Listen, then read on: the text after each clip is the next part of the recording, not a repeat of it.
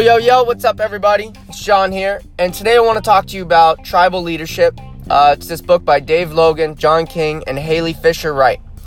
And in this book, Tribal Leadership, they're arguing that companies and organizations are made up of these tribes. And by tribe, we mean a small group of people that work together. So everyone in the tribe has their own job, and all of us working together is going to have the organization flow and be productive and efficient.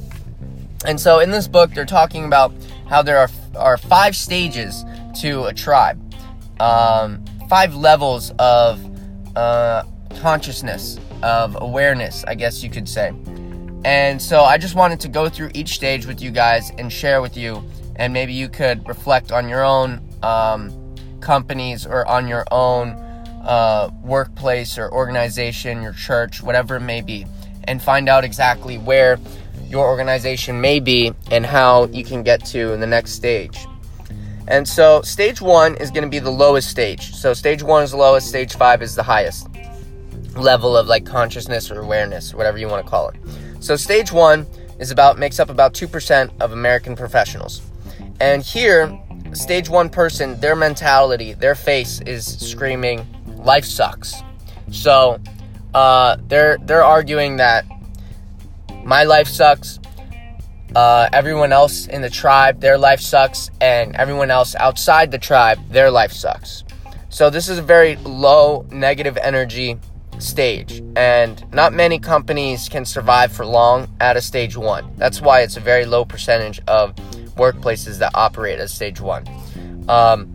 One organization that is mentioned that operates at a stage 1 is the prisons, and I guess most prisons in the United States. Also, very low income neighborhoods can be seen as operating at a stage 1 mentality. And then we move up to stage 2, which makes up about 25% of workplace tribes. And this is where people are thinking, my life sucks. So they acknowledge that other people's lives might be better, but they're saying that my life sucks, and they play a victim role. And this can be seen at places like the DMV, the Department of Motor Vehicles, and workplaces like that, where my life sucks, but other people in the organization are perceived as doing better than they are. Then we move up to stage 3, and at stage 3 is the majority of workplace cultures and tribes. And this makes up about 49% of workplace tribes in the U.S. And at stage 3, the mentality is, I'm great and you're not. So we move from our life sucking mentality to a mentality of we're doing good, but at the expense of others in the tribe. So at the expense of others that we're working with in our own organization, in our own culture.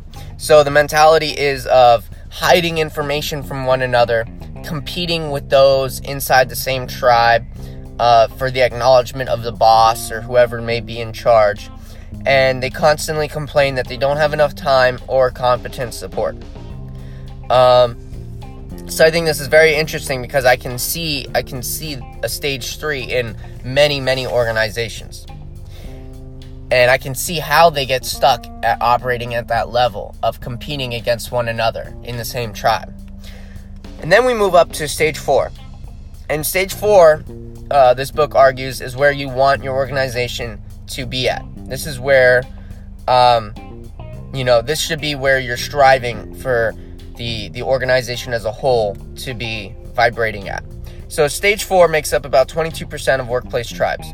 And at stage 4, everyone's mentality is, we are great. We're great. Everyone in our tribe is great, but our competition is not. So everyone in the tribe is great. We're all great when we look at each other. But when we look at another tribe outside, when we look at the competition outside, they're not great.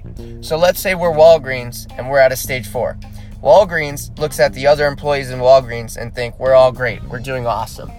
But then when they look at CVS, they start thinking they're not great.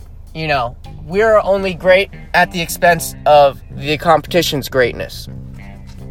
And I think this is very interesting because I think it really takes a strong level of consciousness and awareness to jump from a stage 4 to a stage 5. Because if you can guess it, at stage 5, it goes from we are great to the whole world is great. Life is great. So not only is Walgreens great, but when we look at CVS, we think they're great. And the competition isn't the other tribe. The competition becomes our deeper purpose. The competition is striving for our deeper meaning.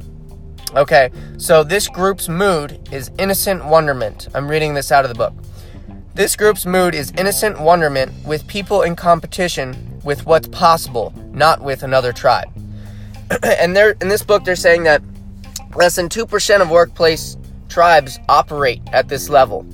And they're also arguing that you should strive to operate at a level 4 with spurts of jumping into stage 5, because they argue that stage 5 is a very, very high level of consciousness, and that it would be extremely difficult to consistently stay at a stage 5. So if you can aim for a stage 4 and with spurts jumping to stage 5, that would be wonderful. So I just wanted to leave you guys with that today. And let's just review really quick. So stage 1, life sucks, the world sucks, our tribe sucks, I suck. Stage 2 turns to my life sucks, but the world may be great. Other people in my tribe may be doing great, but my life sucks. Stage 3, this is the majority of organizations, is I'm doing great, but you're not. So I'm doing good, but others in my tribe are not. Stage 4 says we're great and they're not. So our tribe is great, but others outside our tribe, our competition, is not great. And then stage 5, life is great. Stage 5, our tribe is great, I'm great. Others outside my tribe are great. My competition is great. And our only goal, our only quote-unquote competition is to fight to achieve our deeper meaning. Fight to achieve our deeper purpose. I don't know if fight is the right word. I don't think it's the right word. But that's what I wanted to share with you guys today.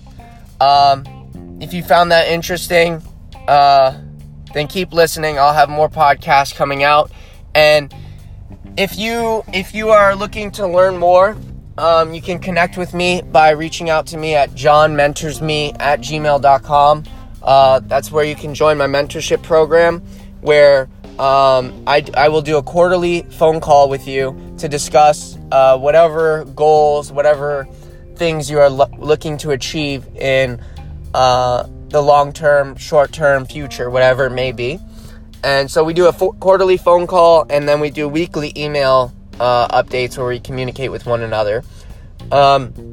If that's something that interests you, if that's something that you want to do to better your health, your wealth, or your relationships, please reach out to me at johnmentorsme@gmail.com. I'll leave the email in the description below.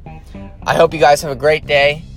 I know I'm gonna have a great day. I'm going to the gym right now. I'm excited, and I love you. Bye-bye.